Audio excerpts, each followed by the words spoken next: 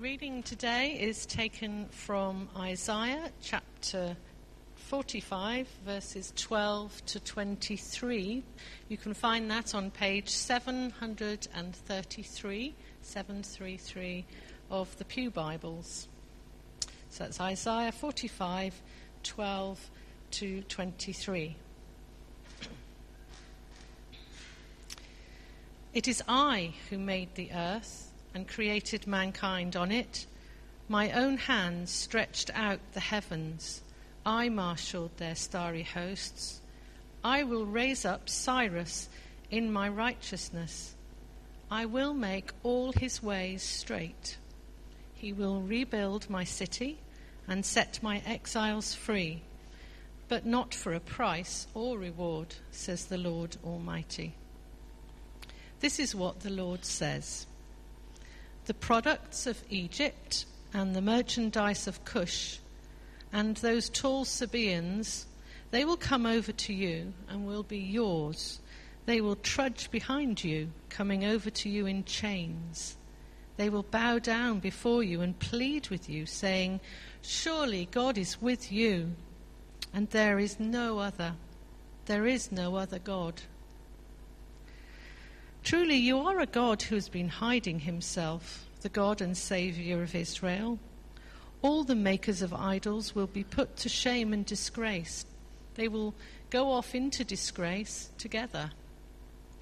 But Israel will be saved by the Lord with an everlasting salvation. You will never be put to shame or disgraced to ages everlasting. For this is what the Lord says. He who created the heavens, he is God. He who fashioned and made the earth, he founded it. He did not create it to be empty, but formed it to be inhabited. He says, I am the Lord, and there is no other. I have not spoken in secret from somewhere in a land of darkness. I have not said to Jacob's descendants, "Seek me in vain." I, the Lord, speak the truth. I declare what is right. Gather together and come. Assemble, you fugitives from the nations. Ignorant are those who carry about idols of wood, who pray to gods that cannot save. Declare what is to be. Present it. Let them take counsel together. Who foretold this long ago? Who declared it from the distant past? Was it not I, the Lord? And there is no God apart from me, a righteous God and a Saviour. There is none but me.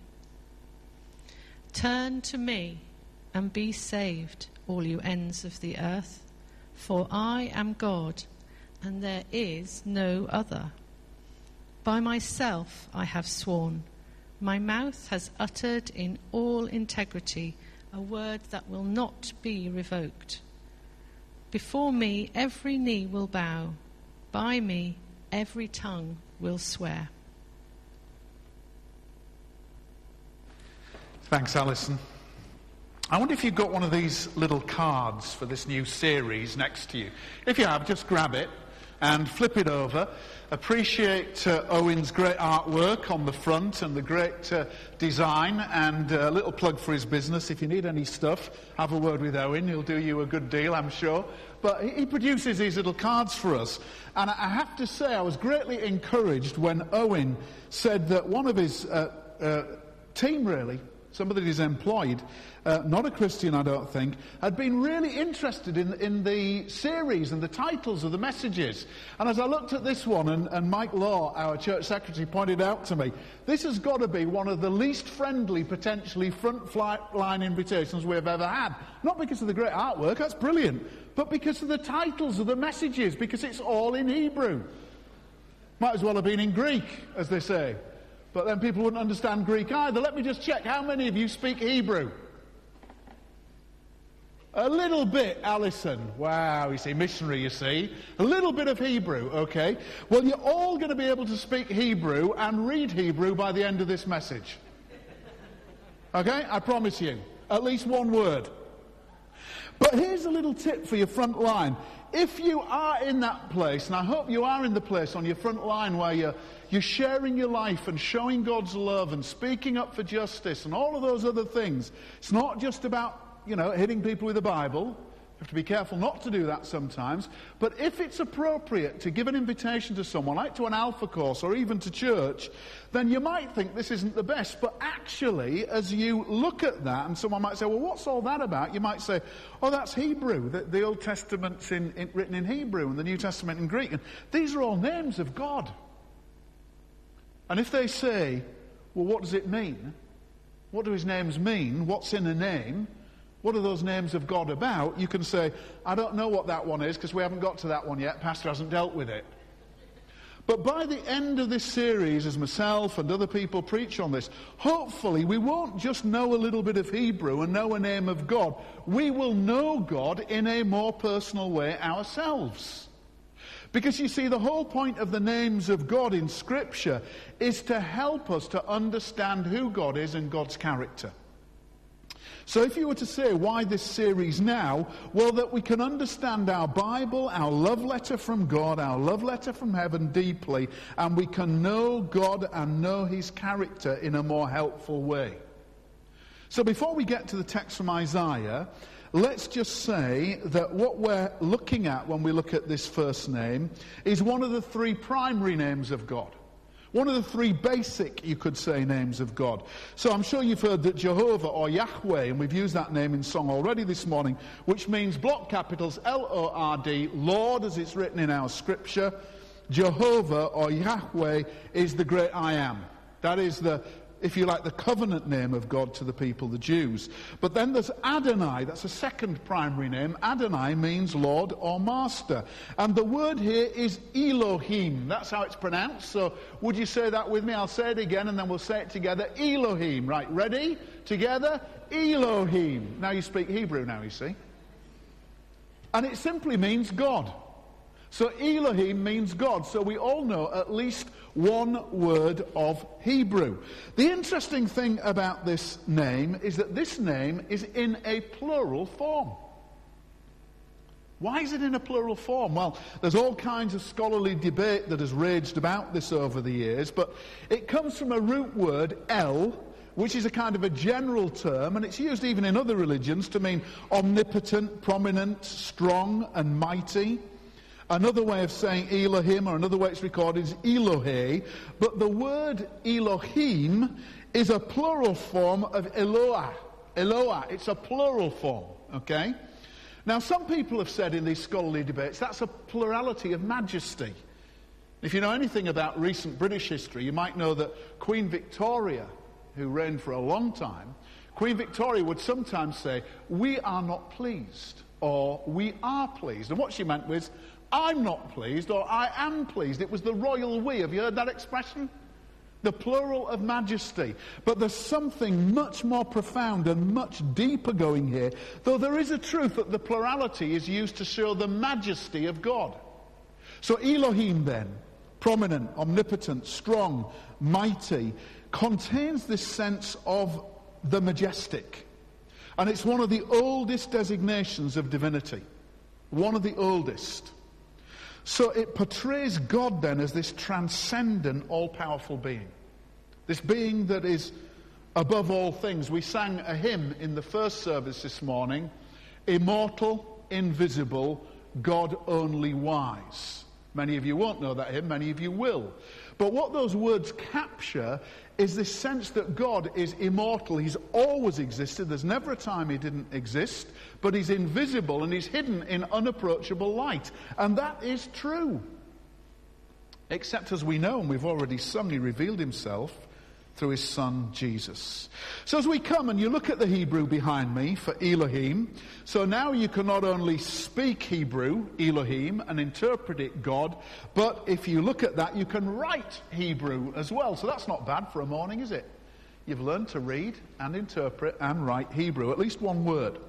And this is the word that is there right at the beginning of the Bible in Genesis chapter 1. And Elohim appears 32 times in Genesis chapter 1.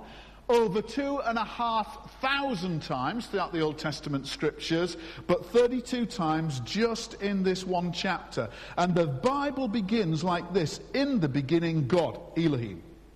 In the beginning, Elohim. And it says, in the beginning, God created the heavens and the earth. And I began the service today by reading from Psalm 19 and verse 1, which says, the heavens declare the glory of God, the skies proclaim the work of his hands. It's as if this God, this amazing creator God, has declared his existence through the magnificence of creation. Elohim, God. In the beginning, God created. But if we go a little bit further into chapter 1 and read verses 26 to 27, we start to pick up this concept of plurality again. Because we see that God says, or God's word says here of God in Genesis 1:26, then God said, listen to this, let us make man in our image. That's strange, isn't it? It's plural. Let us make man in our image. In our likeness, let them rule over the fish of the sea and the birds of the air, over the livestock, over all the earth, and over all the creatures that move along the ground. But listen to verse 27. So God, this is Elohim, the God who said, let us make man in our image, in our likeness. So God, Elohim, verse 27, created man in his own image. In the image of God, he created him, male and female, he created them. So you've got this plurality of majesty and grandeur, only one God, but the plurality is recognized later on in the chapter that God, who is one, he makes man and woman in his own image, says, let us. How on earth can that be? Well, I'm sure that many, perhaps even all of you here, are ahead of me. Because God is one God in three persons. And when we baptize people in this baptistry, which is covered at the moment, but as we did recently, the person who's baptized by immersion goes under the water. They're baptized in the name of God, Father, Son, and Holy Spirit. One God in three persons. When I pronounced a blessing over Priye and Emmanuel to celebrate the renewal of their marriage vows, to rededicate their marriage after 40 years of happiness. And when I married Jonathan Bill to Lydia, his wife, here 8 days ago, I said the same thing when I blessed them in the name of God, the Father, Son, and Holy Spirit. So we've got this God who from the very first word in Scripture is a God that we see is a God that is one God, but this issue of plurality. All the adjectives that are ever used of the noun God, the noun Elohim, all the adjectives and all the verbs that go with that are always singular. In the Bible, they're always in the singular. So the plurality is in Elohim, but it always speaks of God as the one God. That's important for us to know.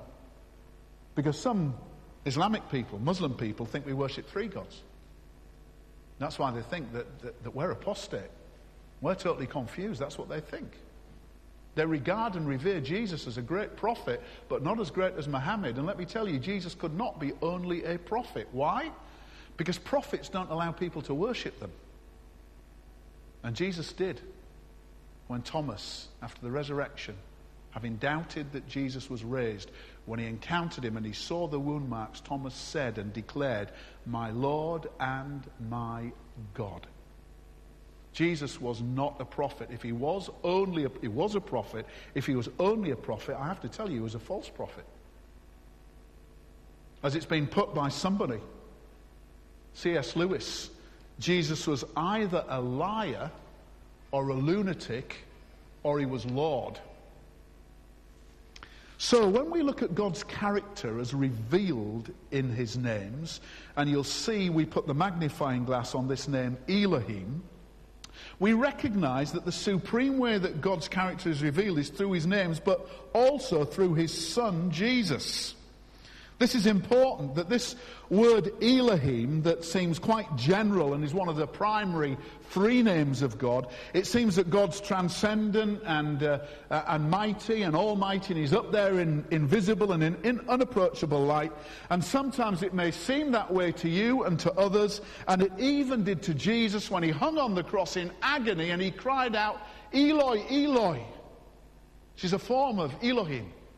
Jesus cried, and it's recorded for us in Matthew 27:46, Eloi, Eloi, lama sabachthani, which means, my God, why have you forsaken me? Let me ask, have you ever felt that God's abandoned you? Ever felt let down by God? Ever felt, where are you, God? Well, Jesus felt that. Jesus hung on the cross and cried, Eloi, Eloi, lama sabachthani. Elohim, God, my God, why have you forsaken me? But then later on, that dreadful dark day, Good Friday, Jesus said to the Elohim, Father God, that he knew and loved and trusted, that he's always known from eternity. Into your hands I commit my spirit. Into your hands I commit my spirit. And Paul, who was frequented with suffering, the great Apostle Paul, a lot of our New Testament is inspired by the Holy Spirit through the writing of Paul. Paul had the inspiration of God to give us these scriptures which God has guarded and secured for us. Paul spoke about knowing and wanting to know the name and understand the name of God. Listen to Philippians chapter 3 and verse 10. I'll read it for us. Paul says, I want to know Christ. He longed to know Christ and the power of his resurrection. But he didn't say there. He went on and said, and the fellowship of sharing in his sufferings, becoming like him in his death, and so somehow to attain to the resurrection from the dead. Paul's aware that he is going to be resurrected. He's got complete confidence, but there's this mystery of how on earth can this happen? Well, he knows the only answer is to know God better. And to know God better, you need to know Christ. I want to know Christ and the power of his resurrection. And he even wants to know the fellowship of sharing in the suffering of the one who suffered so much. He cried, Eloi, Eloi, lama sabachthani. My God, Elohim, why have you abandoned me? You see, God doesn't want us to be remote from him. God loves us, and God wants us to be up close and personal with him. So as we look at God's character being revealed in the names, we'll do that as we go throughout the series, but the revelation of who God is comes through his Son, and it comes through knowing his name. So let's go to John chapter 17. I'll give you a chance to turn there with me. And while you're turning to John 17, John's Gospel in the 17th chapter, we're going to look at 3 verses only, verse 3, verse 6, and verse 26. And we will see that this Jesus reveals God to us, Elohim to us, by revealing his name to us. That's actually what Jesus prays. This is the night of his arrest. It's called the Great High Priestly Prayer. And John 17 records for us what Jesus prayed out loud with the disciples listening so they could hear him to his heavenly Father to find strength on the night of his arrest and before his crucifixion. Let's look at verse 3 of John 17 then. Revelation through his name. And we read here that Jesus prays out loud to God, to Elohim, to his heavenly Father, so the disciples can hear. He prays, now this is eternal life, that they may know you, the only true God, and Jesus Christ whom you have sent. Let me pause there. You may be here today, and whether this is true of you or not, you are welcome. Just as I gave a welcome to everyone at that wonderful occasion here yesterday. At the beginning I said you are welcome if you're a person of the Christian faith, if you're a person of another faith, or you're a person of no faith. In other words, an atheist. Because it's our desire as a church that people would come to know God. But let me tell you, there's a huge difference between knowing about God and knowing God. Are you with me? To know God in the biblical sense means to know him as intimately as a husband knows a wife.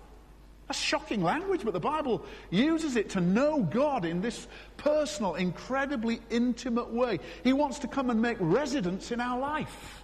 Wow.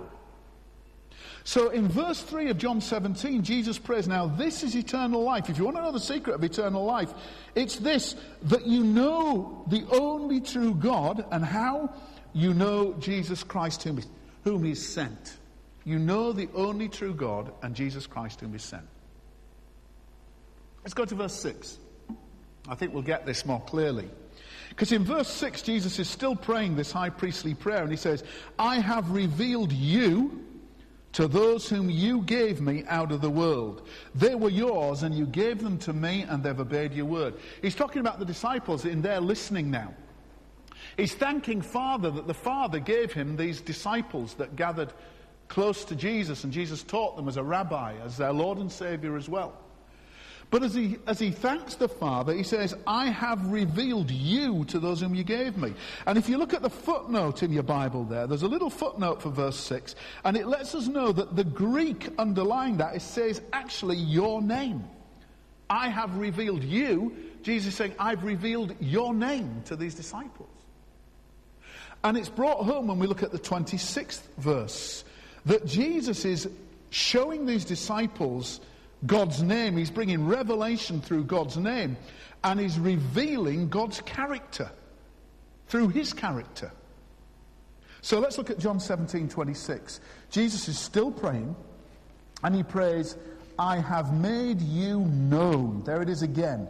I've made you known to them, and will continue to make you known, in order that the love you have for me may be in them, and I myself may be in them. Well, this is awesome stuff. So Jesus is saying, remember the underlying Greek from the footnote, I have made your name known to them. I've made you known by making your name known to them. And I will continue to make your name known to them, to make you known to them. Why? Here's the purpose. In order that the love you have for me may be in them, and I myself may be in them. Wow. Here's a question. Do you know about God? Or do you know God personally? While you're thinking about this, don't jump to any hasty conclusions. Have a good look at the people either side of you. Look them in the eyes if you dare. Overcome, if you're a Brit, your British reserve, and look at the people either side of you and look deeply into their eyes. Let me ask you a question. Did you catch a glimpse of Jesus? Because if that person whose eyes you are looking into doesn't just know about God, but knows God, then according to this verse, the love of God lives in them because Jesus lives in them. Let me read it again, John 17 and verse 26. I'm going to continue to make you known in order that the love you have for me, the love of Elohim, God, may be in them, and that I myself may be in them. Wow. The only way to come to Elohim is through His Son Jesus Christ, who makes His name known. And when you respond to that revelation, you can receive Jesus in you, and He takes up residence in you, here it is, plurality, by the Holy Spirit who comes into your life. If you're a Christian, you are a temple of the Holy Spirit. How cool is that?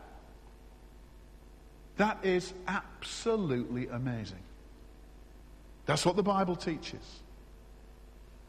And God's character is revealed through His name. So let's move on. Let's look a little bit more deeply at Elohim. And we will see now when we eventually get to Isaiah chapter 45. And I'm not doing a deep exposition of this, don't panic. But there are some key verses we need to understand in order to understand Elohim as creator God and covenant God. Elohim is creator God and covenant God.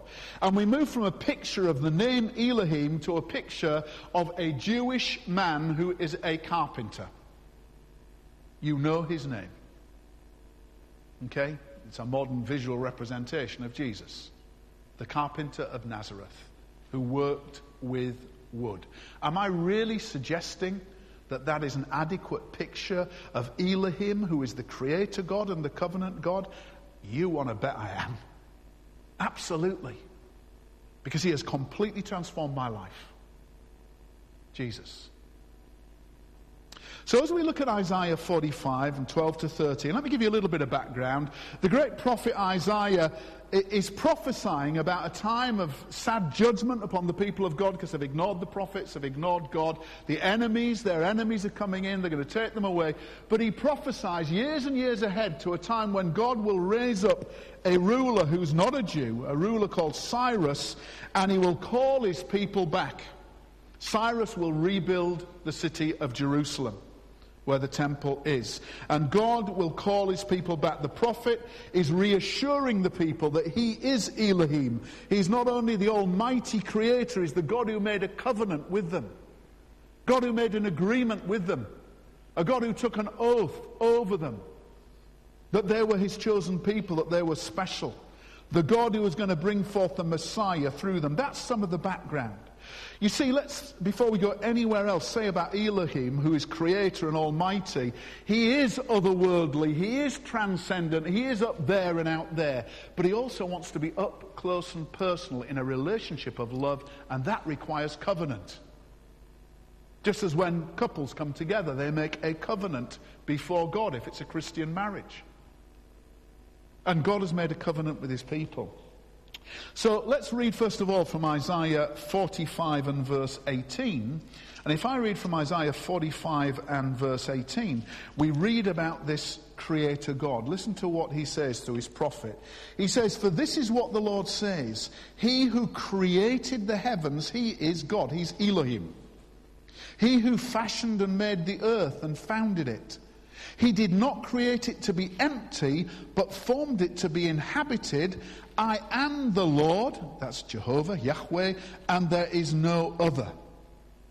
So when we read about this Elohim who created the heavens, this Elohim who fashioned and made the earth, it reminds us right back in Genesis that says, Genesis 1:1, "In the beginning, Elohim created the heavens and the earth."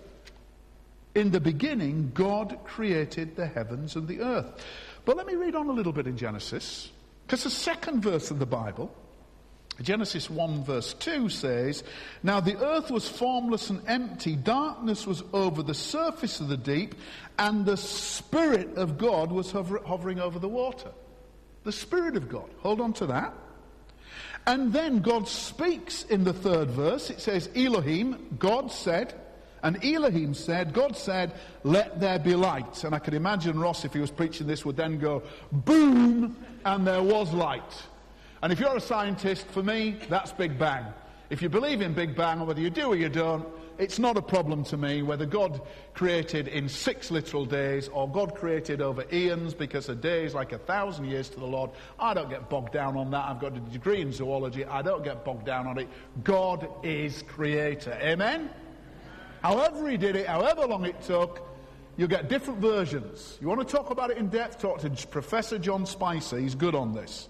But God said, "Let there be light." He spoke creation into being, and there was light.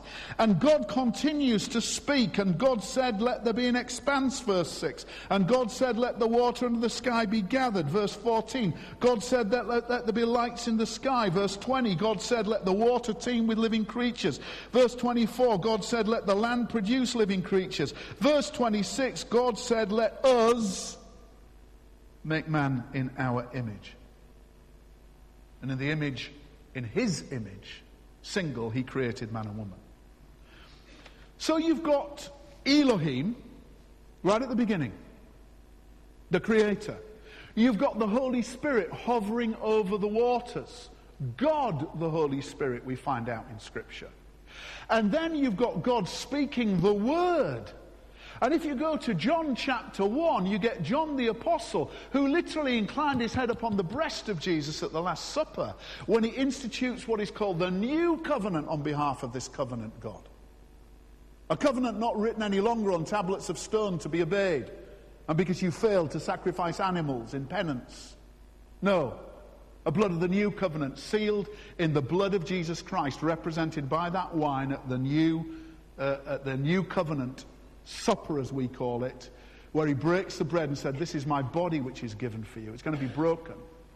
The cup, "This is my cup, the cup of the new covenant. It's my blood shed for you." This covenant God has longed to have relationship with those who he created, who inhabited the earth. And John describes in the beginning of his gospel this Jesus as the Word through which God has spoken and will speak. It says in the first chapter of John, in the beginning was the Word, and the Word was with God, and the Word was God. Now it's in Greek, so it wouldn't say Elohim, but it might as well.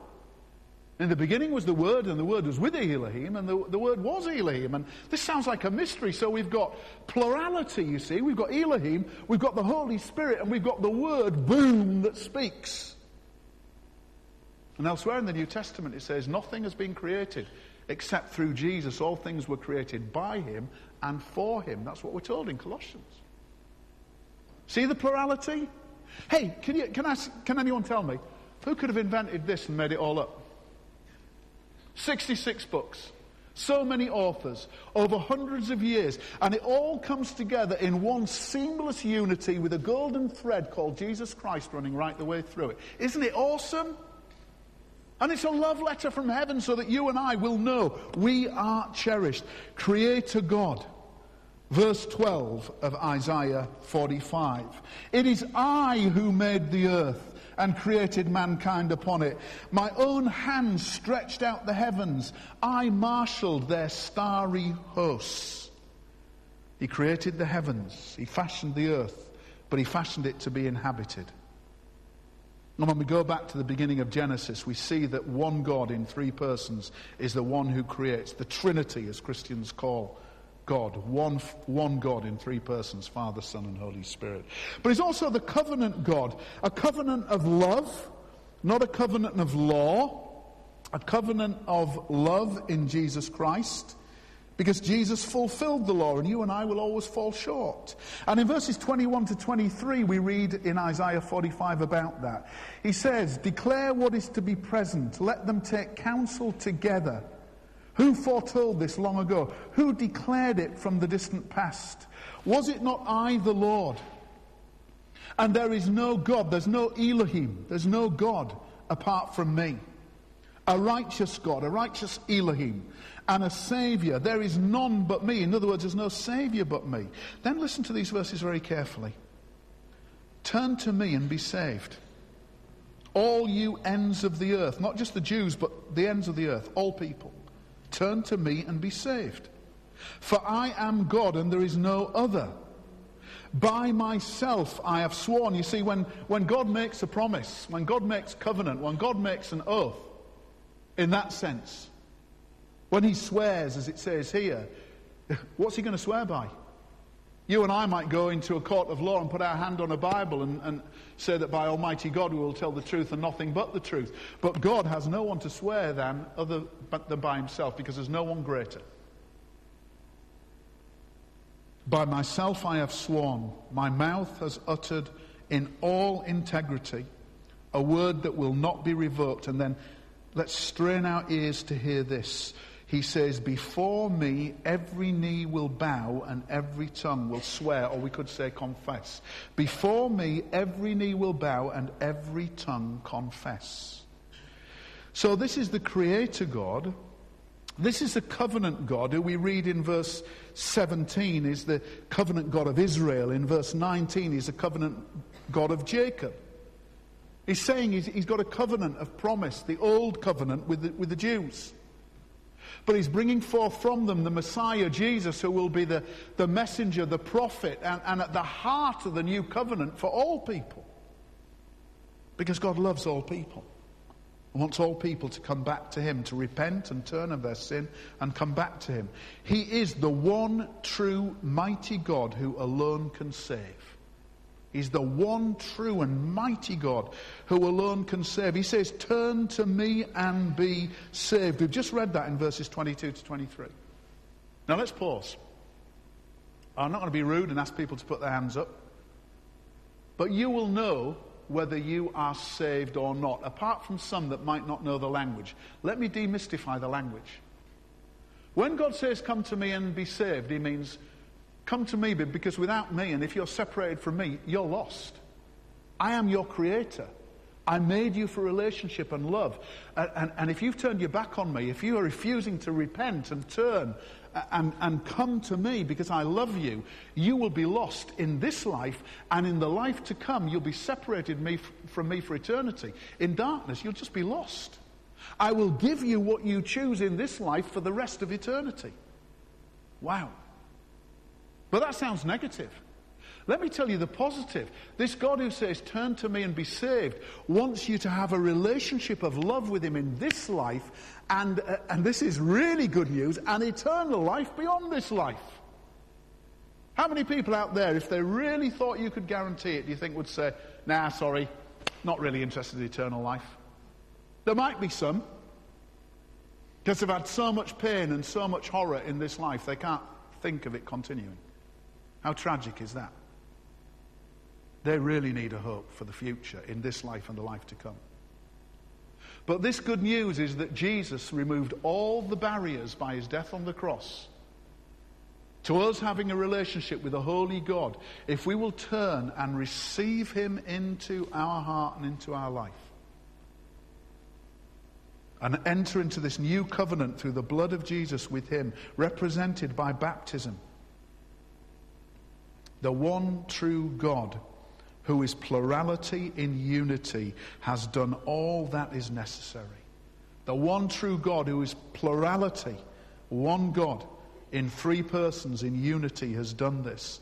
So let me just read for you to set this context of Isaiah 22 to 23. Let's go to Romans 14 and verse 11. And you'll see that this one true God is the God who's plurality in unity. If you've got a Bible, turn with me to Romans. It's verse 11, but I'm going to read from verse 9 down to verse 12. And then one more scripture after this and we're done. It'll all come together. Please God.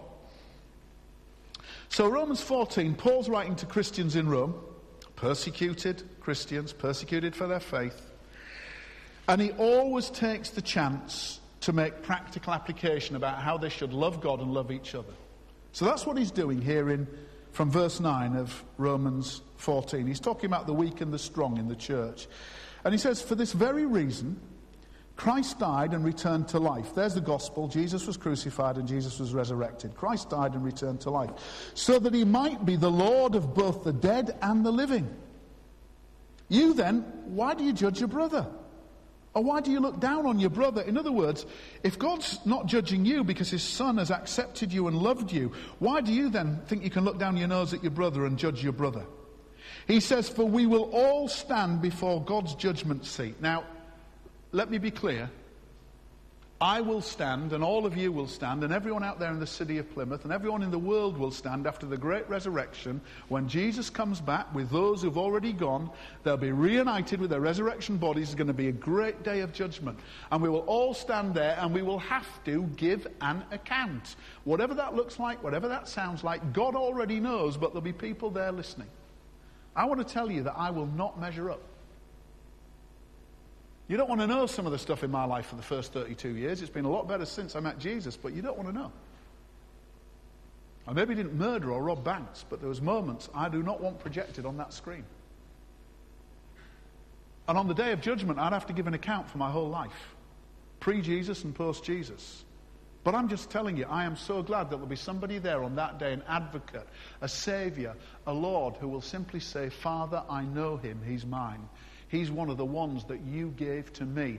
I revealed your name to Clive. I made you known to Clive. Clive has received me into his heart. The very next verse in Romans 11 that follows from we'll all stand before God's judgment seat quotes Isaiah chapter 45 verse 23, which we've read. It says this: as surely as I live, says the Lord, every knee will bow before me and every tongue will confess to God. Now this is Elohim, remember? So last scripture, go to Philippians with me. Chapter 2. And while you're turning there, we're going to read verses 9 to 11. And Philippians chapter 2, from verse 6 down to verse 11 is almost certainly either a poem or a New Testament hymn or a song like the beautiful songs that Paul and the team led us in this morning. That's what it is, and Paul's quoting it like preachers sometimes quote a hymn. And as we just read verses 9 to 11 of Philippians 2 at the end of this hymn of worship to Jesus, so not just a prophet, he's worshipped. Listen to what is written from verse 9 of Philippians 2. Therefore God, now if this was in Hebrew, it's not, it's in Greek, but therefore God, so this equivalent of Elohim, okay, that general name for God. Therefore God exalted him, who? Jesus. Exalted Jesus to the highest place and gave Jesus the name that is above every name. What every name? Including all the names of God as revealed throughout Scripture, including those Hebrew names that we're going to be looking at. Yeah, Jesus is above every name. That at the name of Jesus every knee should bow in heaven and on earth and confess, and every tongue confess that Jesus Christ is Lord, to the glory of God the Father. Clive, how do you reconcile this? Because in Isaiah, Clive, you've already told us that in verse 45:23, it says that God is the name above every name. It says that he is the one that says every knee will bow before Elohim. Every tongue will confess Elohim. So how can this now be Jesus? That at the name of Jesus every knee should bow in heaven and on earth and under the earth, and every tongue confess that Jesus Christ is Lord, to the glory of the Father. How come? Final insight. 70 Jewish scholars translated the whole of the Old Testament scriptures into a translation called the Septuagint, which is linked with the word 70. And these 70 scholars translated all of the scriptures in Hebrew into Greek, common Greek, so that people could at least read the Hebrew scriptures for themselves at the time of Jesus. That had been produced. And as that was produced, the word that they used over and over for God, for Lord, for Yahweh, because it's so sacred that they didn't want to write it, was the word kurios, which is the Greek word for Lord. So if you followed me, Jesus can be spoken of in the Old Testament by a prophet of God speaking the word of God, saying that God, Elohim, says, before me every knee will bow, before me every tongue will confess that I am Lord. And that's how it can be said also of Jesus, because Jesus is not only the Son of God, he is God the Son. Are you with me? He has fully and finally revealed God, not just to the Jews, but to every person. And in this book we have the full and final Old Covenant, New Covenant, Old Testament, New Testament, that gives us an absolute assurance. And I'm going to ask the band to come back now, but I want to give you the single and simple application of all of this teaching. There'll be much more application in the weeks to come. But here's the application for you today. If you ever feel abandoned by Elohim, if you ever feel so sad, so broken, so lonely, such a failure through your own sinful patterns or the way that people have broken your heart, if you ever feel like that, know this: that Jesus can identify with you and he loves you, that he hung on a cross and said, Eloi, Eloi, lama sabachthani, my God, why have you forsaken me? And it's Jesus said that I will never abandon you. I'll never forsake you. I'll never leave you. It's Jesus that said that you're in the Father's hand, you're in my hand, to his disciples. He said, I and the Father are one. You cannot be snatched out of the Father's hand. You cannot be snatched out of my hand. It's Jesus that has revealed God's name to us. And if you are a Christian, you can be secure in that. If you're not a Christian, you can become a Christian by simply surrendering your life to God, asking Jesus to come into your life by the Holy Spirit, by repenting of your sin and turning away from it and living for him. Let's stand together. A final prayer and then a final song. I want to thank you for listening so attentively. I'm sure there are some brains that are experiencing near meltdown. But the simple, beautiful truth is that God loves you and God is almighty and you can depend on him.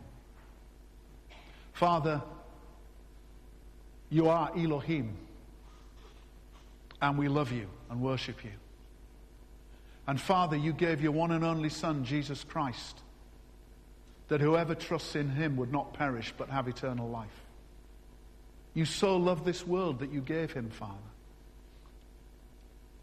And Father, we thank you that to those who put their trust in Jesus and come to you, Father God, through him, you promise the gift of eternal life and forgiveness of sin, but you promise the gift of your Holy Spirit too. Father, as we end this time of worship and celebration, please fill those of us who know you and love you afresh with your Holy Spirit. And for those of us perhaps who are still considering, Lord, through Jesus, reveal yourself to us, Father. Reveal your name to us, Father God, that we might know you and love you too. And all these things we pray in the name above every name, the name of Jesus. Amen.